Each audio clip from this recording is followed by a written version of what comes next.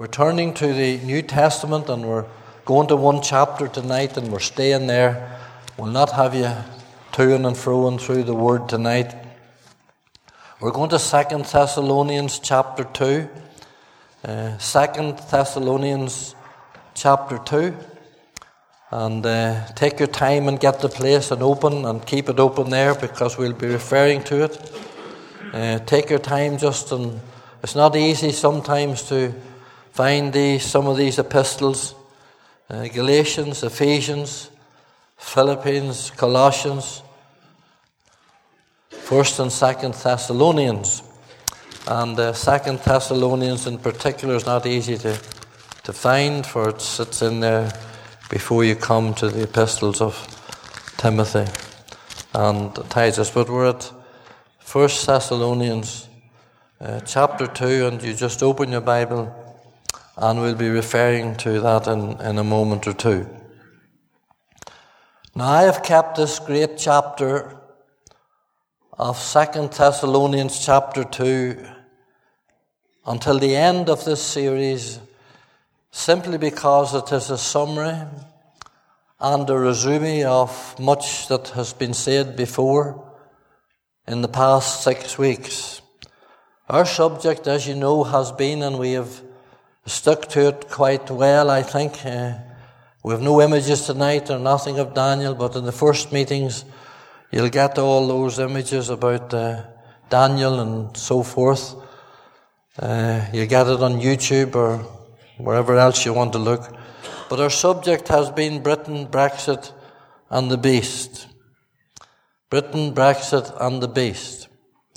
And this epistle here, and we're going to show you tonight that we can gather up almost all that we said from these verses alone. So we're going to let the Word of God now speak to us tonight. That has been the attraction here, it's been the Word. And people are coming to hear the Word, and we need to hear it in these days. And we can gather up in this chapter 2 of 2 Thessalonians nearly everything that we have said in the past weeks. So this epistle was written to the young, fiercely persecuted first century church at Thessalonica. They were suffering under one of the worst of the Roman empires by the name of Nero. And the young Christians were being thrown to the lion, they were burnt at the stake, they were being crucified, and I mean hundreds of them, for their stand for Christ. But of course, persecution and martyrdom is not just an old thing, it's a new thing. According to records that I picked up during the week, 1,200 people a year in some countries. This is not all the figures, there's far more than that. But 1,200 people were beheaded or crucified in North Korea, Sudan and Yemen in the past year. And that's not talking about other countries that are martyring and beheading and crucifying to believers for their stand for God. The ISIS people are taking these Christians and they're saying to them, I was just reading this horrifying story, these young Christians, and they're asking them are they following Jesus? And they said they are going to follow him, and they'll not repent and they'll not claim Allah. And so they say, if you're going to follow them all the way to the cross. And they crucify them, strip them naked, women and men, and shave them and crucify them. That's going on tonight in our world. This is not an old thing. Christians always have been and always will be persecuted for their faith. Now, because of the persecution that was upon these early Christians at Thessalonica, rumours began to circulate that from within their own ranks that this was the tribulation period that they were in. You see, Paul had told them about this, and I'll show you this in a moment. And that Nero was the Antichrist, and that they were going through the tribulation. And they had to endure this before the Lord would come. Now that was completely contrary to what Paul taught them in the first epistle to the Thessalonians. And in fact, the first epistle to the Thessalonians was the first epistle of all Paul's 14 epistles that he wrote. But that was contrary to the teaching of Paul, because you know that we dealt with a series, with a section of that one night where he says you're not appointed to wrath. And when he told them that the Lord himself shall descend from heaven with a shout, and he'll take them out before the rapture come, he had told them these things. And if you want to glance at verse 5 of chapter 2, you'll read these words. Chapter 2 and verse 5, remember ye not that when I was with you, I told you these things. Now, he had already informed them and told them that the Lord was going to come, and he was going to take them out, and there was going to be the blessed hope, and that he would take them out before the rapture of the church. Now I want you to be open-minded tonight. I want you just to be open-minded with this word, because there's so many people, and they're set in their own ideas, and something that were taught when they're young doesn't say that it's right.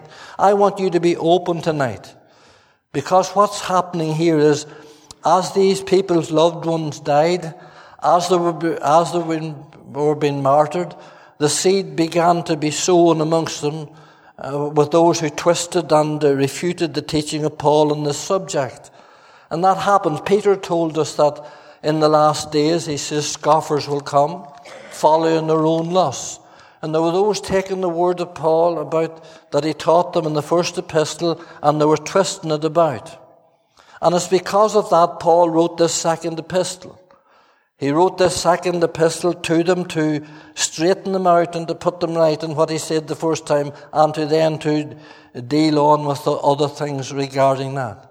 And in this second epistle, second 2 of Thessalonians, he deals very carefully and very prayerfully and very openly and very simply with the things to come. And we're going to see in this tonight just where we are tonight in Europe, just where we are tonight as we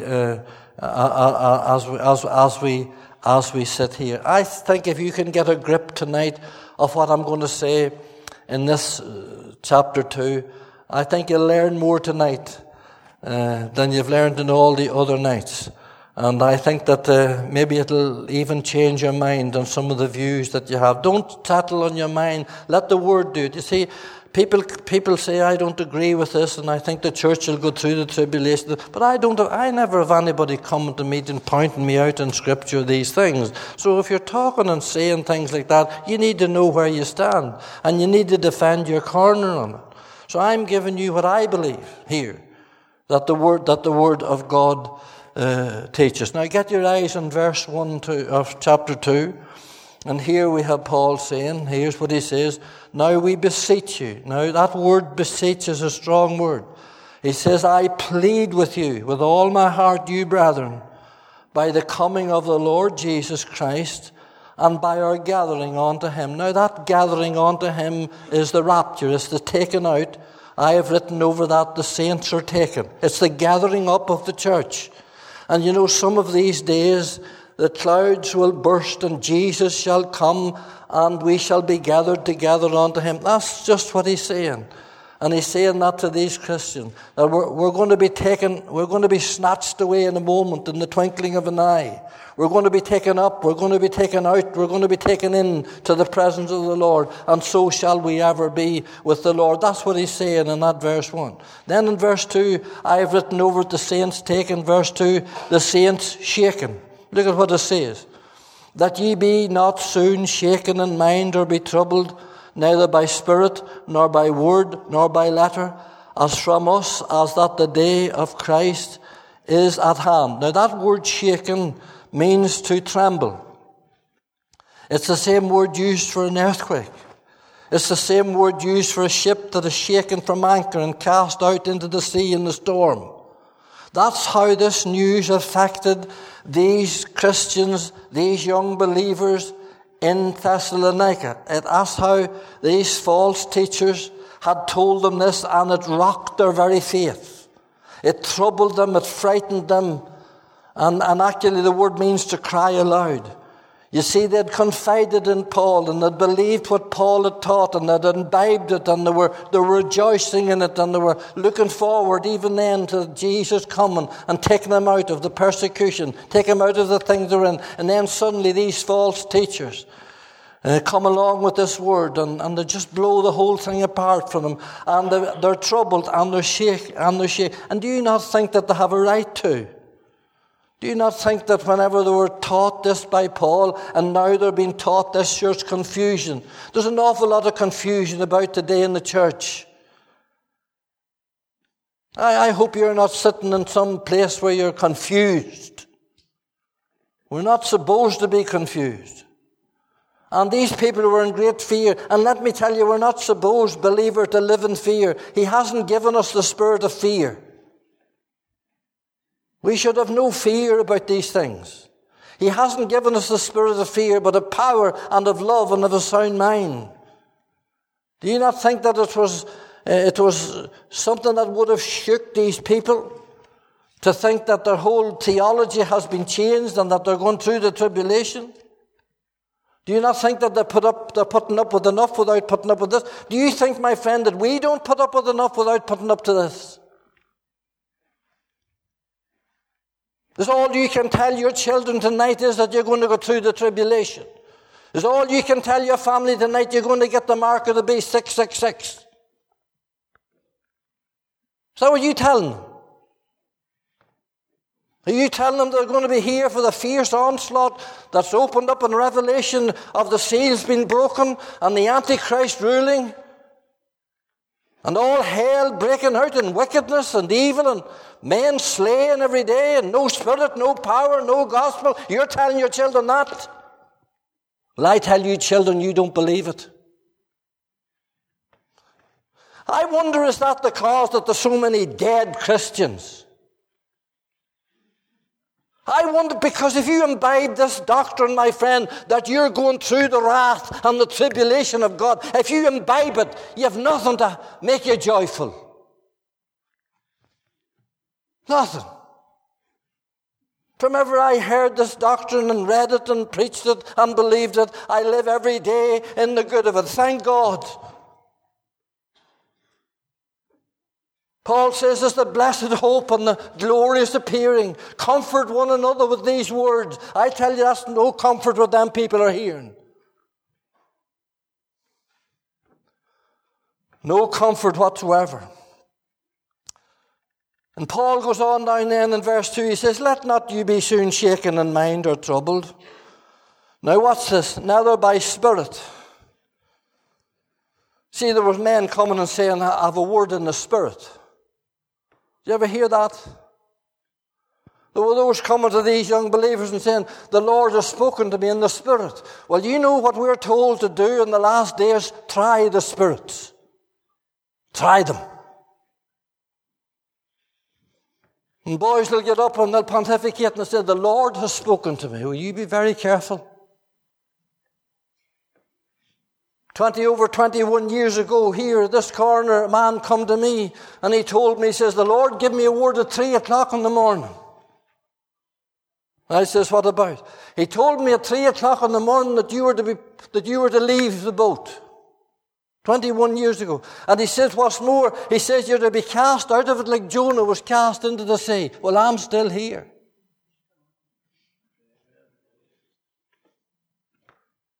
And I tell you, my friend, it wasn't a word from the Lord. The Lord never told me anything about it.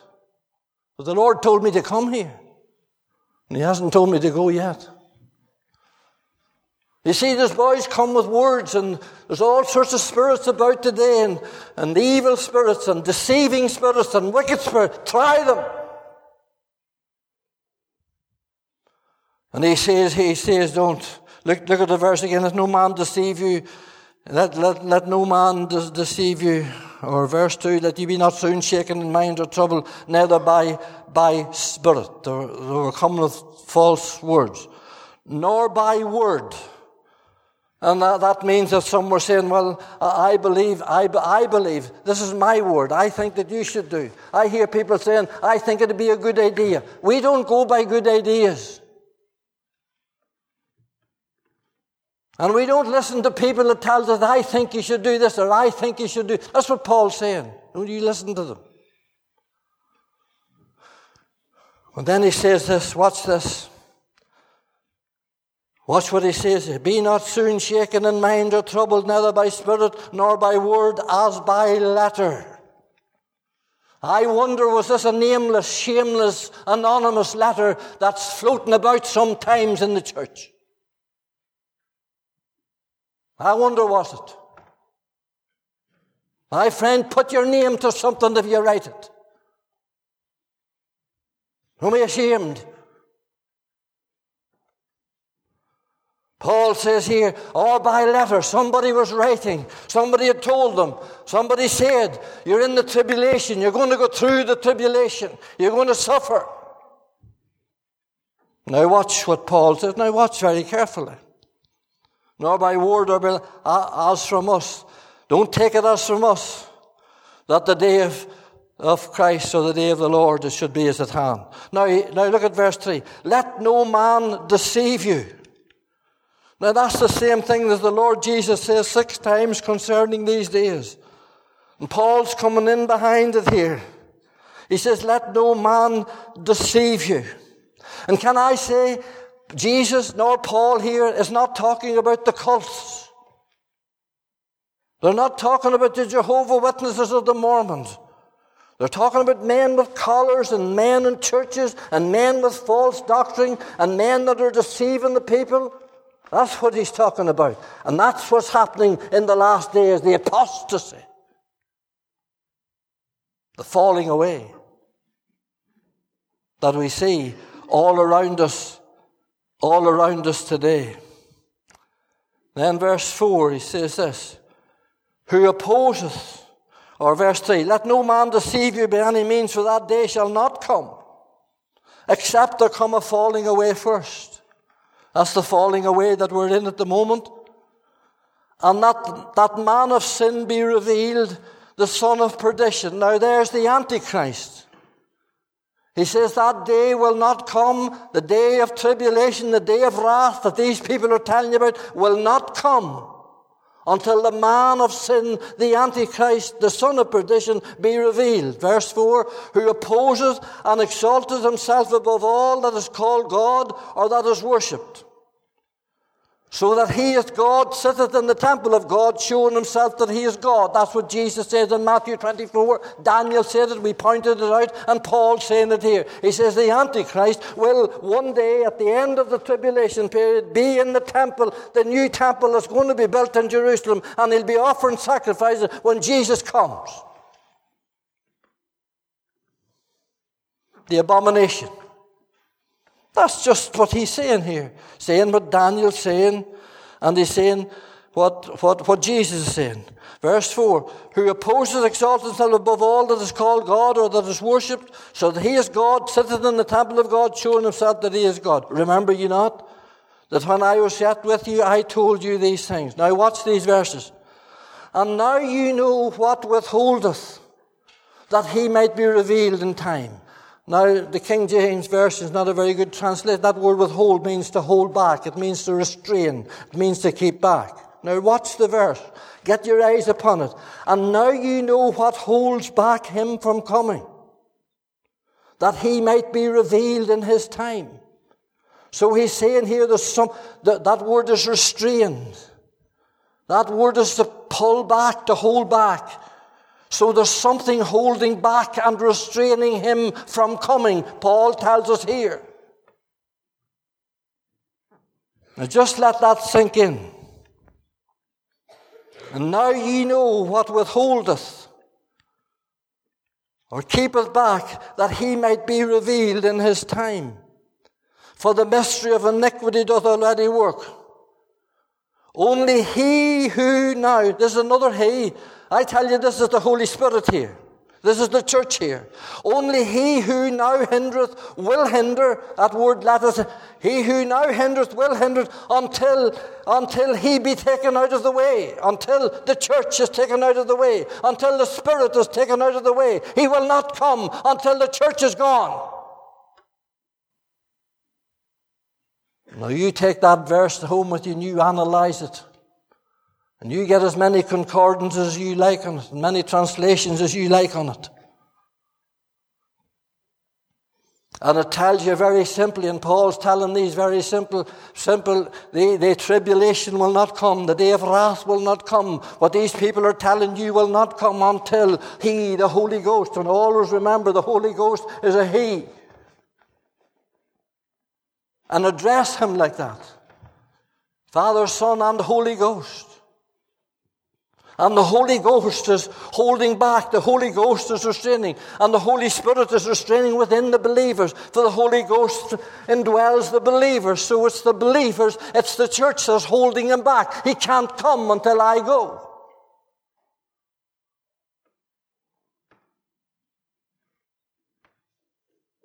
I tell you, we are the salt of the earth, the believers. We're the salt of the earth. We're the light of the world. And it's bad enough now with the church here. I tell you, iniquity is abounding in every hand, and every day you read of something more bizarre, more wicked, more cruel. My friend, every day we're slipping at an awful rate, we're sliding away. That's why the church is here. And I tell you, when He bursts the clouds and comes again and lifts His people out, the Antichrist will then be revealed. He's alive and he's well and he's somewhere. And he might well take up a seat in Brussels in the morning. He might well be there. He might not be. He might be a banker. I don't know who he is. But he'll not be revealed. Oh, he might appear. He might have appeared, but he'll not be revealed. Paul says, and you get the pen and wrap and see how many times he says revealed there. Verse 3, verse 6, verse 8. And he's making it very clear to these dear people, these poor people that have been listening to false preachers and false teaching, and they're rocked about like a ship in the sea, and they don't know where to go, and their loved ones are dying, and they're saying that's the end of it, and it's all over. My friend, it's not. Jesus is coming. Sing the glad song. And I can't make any more clear to you that there's a taking, there's a shaking, there's an explaining, and there's the restraining. And in verse 8, look, there's the destroying. And then shall that wicked, and if you have a good Bible, it should say the wicked one. That's him again. And then shall, I'm not saying the King James is not a good version, but some versions have the wicked one in it, and that's proper. And then shall that wicked one, then shall that Antichrist, then shall that one be that's going to be revealed, then shall that wicked one be revealed, whom the Lord shall consume with the spirit of His mouth, and shall destroy him with the brightness of His coming.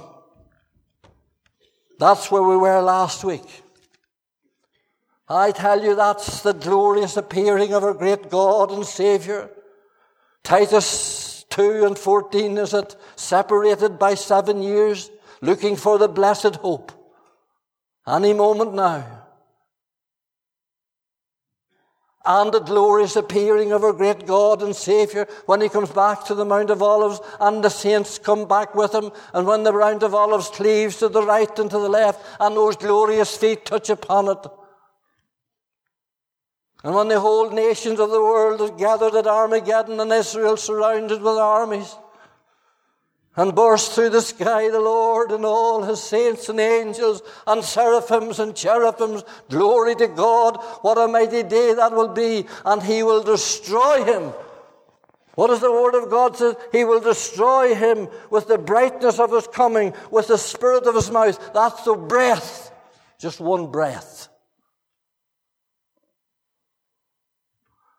Just one breath, and all the nations of the world, and all the millions of Chinese, and all the armies, and the Antichrist, the false prophet, and the devil himself, just with one breath.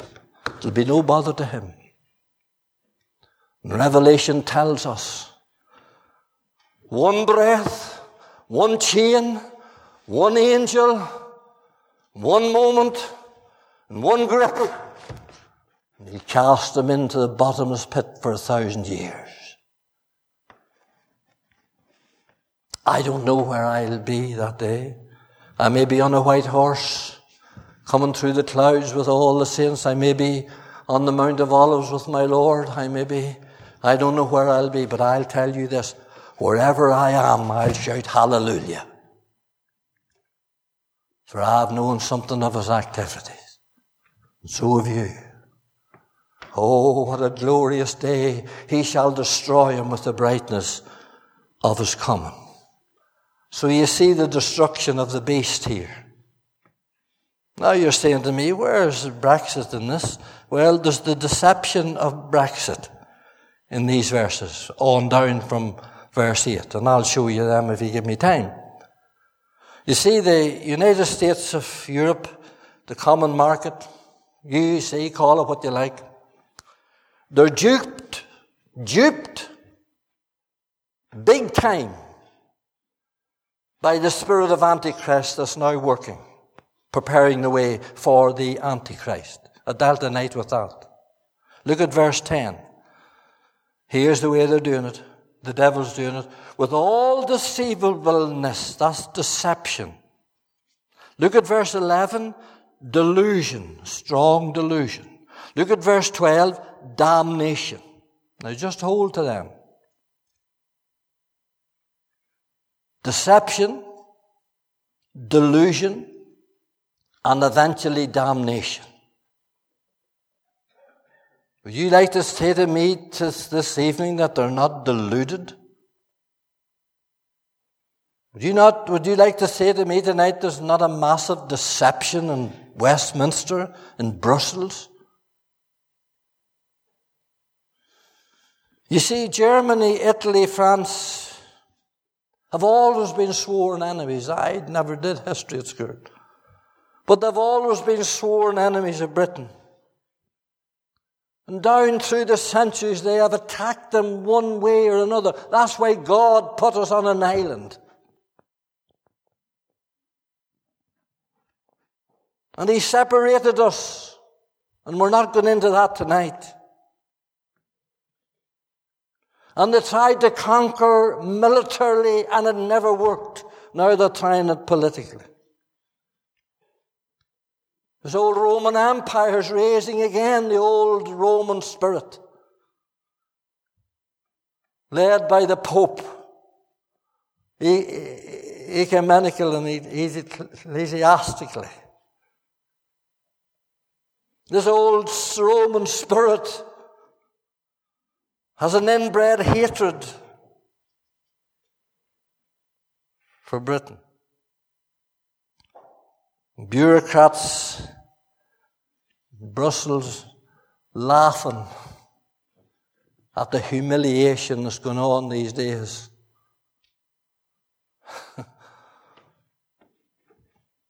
And they're enjoying it. Oh, what a shame. The mighty British Empire that God blessed so well. God protected. My uncle was at Dunkirk. And he went through all of Dunkirk and leading up to it. And he saw them slaying them. As they came over, the Germans slew them. They ran into banks and pits and buried themselves in sand. And they were moving in to just wipe out that whole contingent of the British army. When they got the Churchill and them got the boats and the wee ships and the wee crafts all over the channel, and just as they were going over the cloud, he says, there came a cloud. On a good day, he says, there came a cloud out over. And the bombers couldn't see where they were, and nobody in the skies could see them. And that cloud hovered until all the living and injured men were pulled and hauled into boats and taken back to the white cliffs of Dover. And went back to fight and to win the war. God has been good to this nation. And I don't know if you watched the news or not in the past week, but we saw the wee Antichrist from France. He ended up displaying his true courage. He can kiss and slap all he likes. I'm not surprised that Time magazine and Ungodly magazine had a picture of that fella walking on water and a caption above it, "Is this the Saviour of Europe?" Now they're calling him over there, many of them are calling him over there, Jesus Macron, European Saviour. He shot into power overnight. That's what's going to happen with the Antichrist. He's going to appear just suddenly. He came suddenly before 217 election, when he was elected the president. He was hardly known. He had no political party. Imagine that. Do you know if anybody else was ever elected without a political background? He was a banker with Rothschild. A mighty economical, financial intellect. In fact, they made him a partner after 2 years. 39 years of age, the youngest president of France. Now I'm asking these questions tonight. Why did his father and mother, who are atheists, call him Emmanuel? God with us.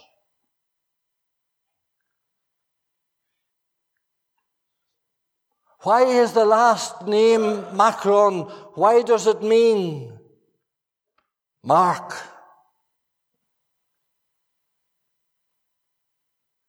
Printed mark. That's what is you study it. For the past 30 consecutive weeks, the Yellow Vest boys have been ripping through the cities of France, destroying it, burning it. And they did a poll the other day and he's still top of the poll. Now you tell me, if what was going on in France was going on in England, or in any other of the European countries probably, do you think that the leadership would still be there? I'm not saying he's the Antichrist. You just watch him. Believing the lie, the delusion. My friend, there's a gullibility out there tonight, and it only can come from the devil. Some of the great intellectual and thinkers of the day, Philip Hammond, Dominic Greaves, Ken Clark, John Major, Tony Blair. Blair was asked on Newsnight the other night, the news reader says, "Mr. Blair, you're a religious man, why do you not pray for Europe? Do you pray for Europe?" He says, "You must be kidding. No, it's nonsense to pray for Europe." Well, there'd be no value in his prayers anyway. Thank God tonight, and I don't like going in too much into these political things we're going on to finish now, but thank God tonight for the Brexiteers. For this is an evil thing, you know, this is spawned in hell. This is the devil's work. Some of them are atheists, some of them are ardent Roman Catholics, some of them are sodomites, some of them are Muslims. Brexiteers. But like the ungodly King Cyrus, God used him to bring his people out of the old Babylon. And this is the Babylonian system we're talking about. Boris Johnson, everything nearly to do with it, there's something in Scripture in it. Boris Johnson said the other day, Mrs. May needs to go to Brussels like Moses went to Pharaoh and say, "Let my people go."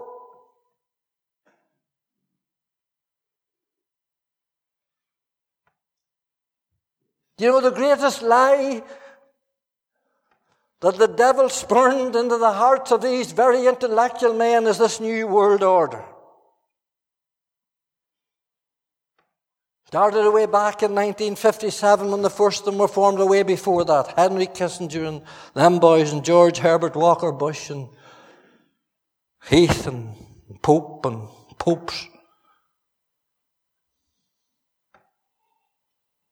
New world order, we'll all get together and everything will be well and everything will be right. You know, they think that in their mind.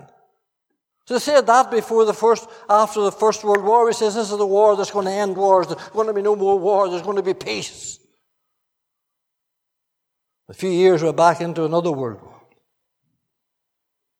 They're blinded and they're deceived. They think that if they bring the churches together, and the whole lot of them, every jing-bang one of them, Muslims, Jehovah's Witnesses, Mormons, Presbyterian, bring them all together. Bring the whole financial thing together. Bring the whole court system together. Bring it all together and all will be well. It'll not be well. For they're not dealing with the root of the matter, which is sin. And the end of it is going to be like the first Tower of Babel that they've structured this thing in Brussels. That's where they got the drawing from. Genesis 11. And God came down and He destroyed it and He scattered them. And that's what I say about the stone made without hands going to smash the toes of clay and the feet of iron. God's going to destroy them when He comes. So there's the destruction of the beast, there's the deception of Brexit. Let me go on now. There's the damnation of Britain. Look at verse 10. What has damned our nation? What damns any nation? With all deceivableness of unrighteousness in them that perish, because they receive not the love of the truth that they might be saved. Rest on that. They received not the love of the truth, that they might be saved. And for this cause God shall send strong delusion, that they should believe the lie, that they all might be damned who believe not the truth. You see what there is there? They receive not the love of truth. They believe not the truth. They receive not the truth. Could you describe our nation any other way than that? And they're perishing. Completely abandoned by God. They hate the Word. They hate the truth. They hate the gospel. I preached some time ago at a conference on that great text in Hosea. Israel hath forgotten her Maker and buildeth her temples. And that's what they're doing. They're building the temples for the Muslims. They're putting millions into them. They're afraid of them. A great nation. They're afraid of them.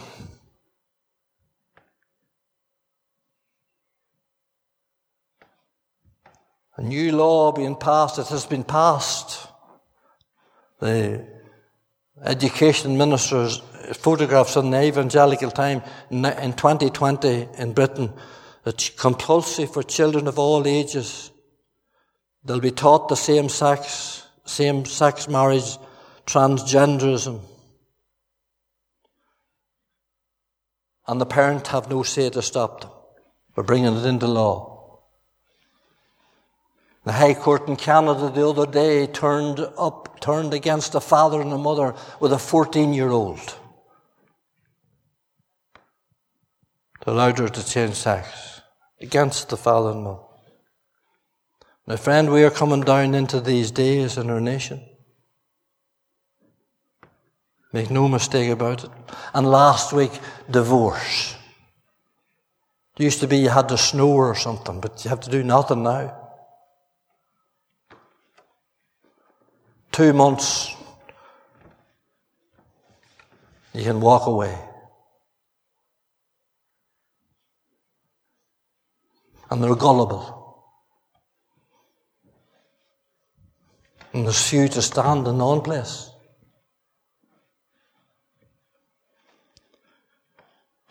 Quickly, and I'm almost finished. The destruction of the beast, the deception of Brexit, the damnation of Britain, and the description of the believer in verse 13. I wouldn't want to end any series of meetings the way I'm just finished now. And I can't. Look at verse 13. But we are bound, hallelujah, now come on, believer, but we are bound to give thanks always to God. What are we to give thanks to God for? What are we to praise God for? Now watch the word. It's the word you come from, not to hear me. Watch the word. But we are bound to give thanks always to God for the brethren beloved of the Lord, because God has from the beginning chosen you to salvation. We're to praise the Lord and thank the Lord for the doctrine of election. God the Father, Ephesians 1, according as he has chosen us in him before the foundations of the world, having predestinated us. Give praise, it says, to his glory and to his grace. Do you ever dwell upon doctrine? Do you ever hear them preached? Believers saved one in this meeting away before eternity began. Away in the council ages of eternity, in the mind of the eternal, everlasting God, you were on his mind. This is a mighty truth of predestination and election. God had you on your mind and me on my mind until, because the next thing it says here in verse 13 is salvation. Chosen you to salvation.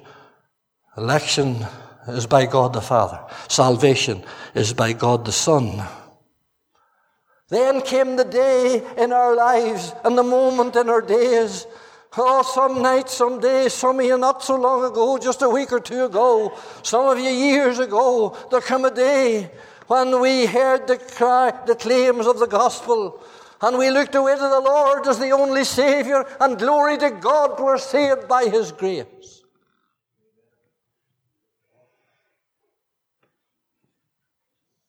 And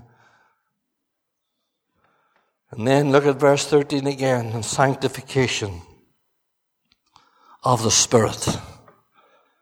God the Father, God the Son, God the Spirit. That sanctification just means is set apart for God. Listen, believer, you're set apart for God tonight. Get your eyes off Brexit and get your eyes off the world. Get your eyes off the devil. You belong to him tonight. You're his child tonight. You're elected away before time began. You were saved on a certain day and time by the grace and the love of God. You were saved through the work of the cross and the blood of Jesus. And he set you apart. Look at verse 14. Whereunto he called you by our gospel to the attaining of the glory. You know, glorification's coming. Oh, glory to God. He's going to glorify us one day. Paul says in a moment, in the twinkling of an eye, we shall be changed. And the dead in Christ shall rise first, and those of which are alive and remain shall be caught up together to meet with the Lord. And as we go up, we shall be changed. The old vile bodies will be like unto his glorious body. I tell you, there'll be no more pain and no more sickness and no more sorrow and no more tears. The vessel will be changed. The venue will be changed. It'll be from the intensive care ward or from the bedroom or from the roadside, wherever it might be. The venue shall be changed and we shall be with him.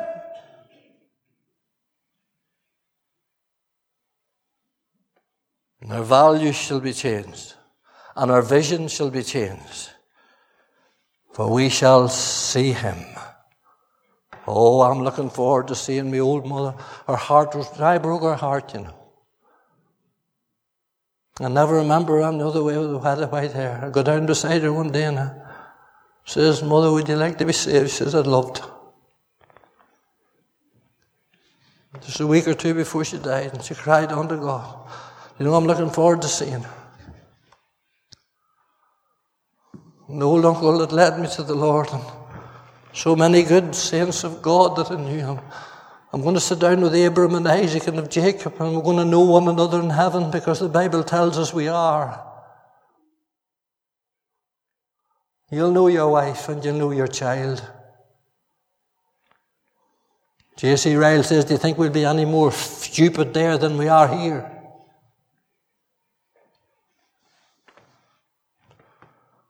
But I want to see him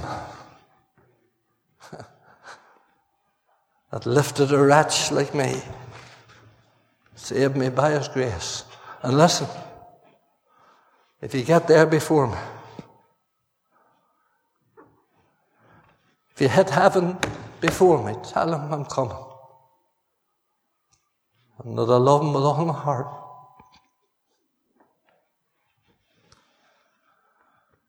And we're finished now, and then there's 15, there's the confrontation.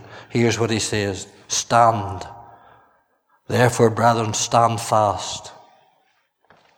No, if we had time, we could take this apart. Stand fast. Confrontation. And look at what it says. I'll take this home with you. Look at what it says. Stand fast and hold the traditions which you've been taught, whether by word or pistol. What does that mean? The old paths, the old ways. I have no intention of turning now.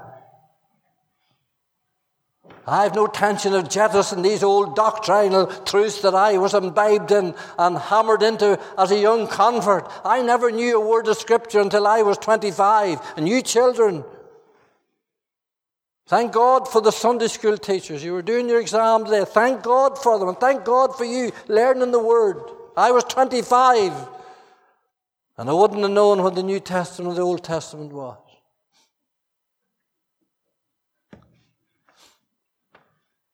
Stand fast on the old truths. Stand fast on the old doctrines. Don't give in now. Stand your ground, man, in these last dark days of time. Push the battle to the gates and command deliverances from the Lord. Preach the old doctrines of justification by faith, redemption through the blood, regeneration through the Spirit. My prayer is, and has been during the week, that God will raise up in Europe another Luther, another Calvin, another Zwingli.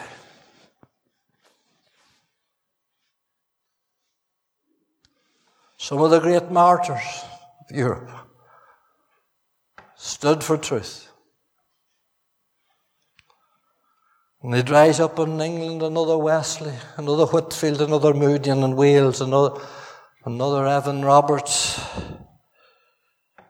and in Scotland, John Knox. May God raise up men and churches that will stand, and having done all to stand, don't move. Hold on to these old truths. For the best is yet to be. And we'll be glad that we did. We'll be glad that we did. God bless you tonight. And thank you for coming. And thank you for listening. And pray that we'll see a move of God once again in our land.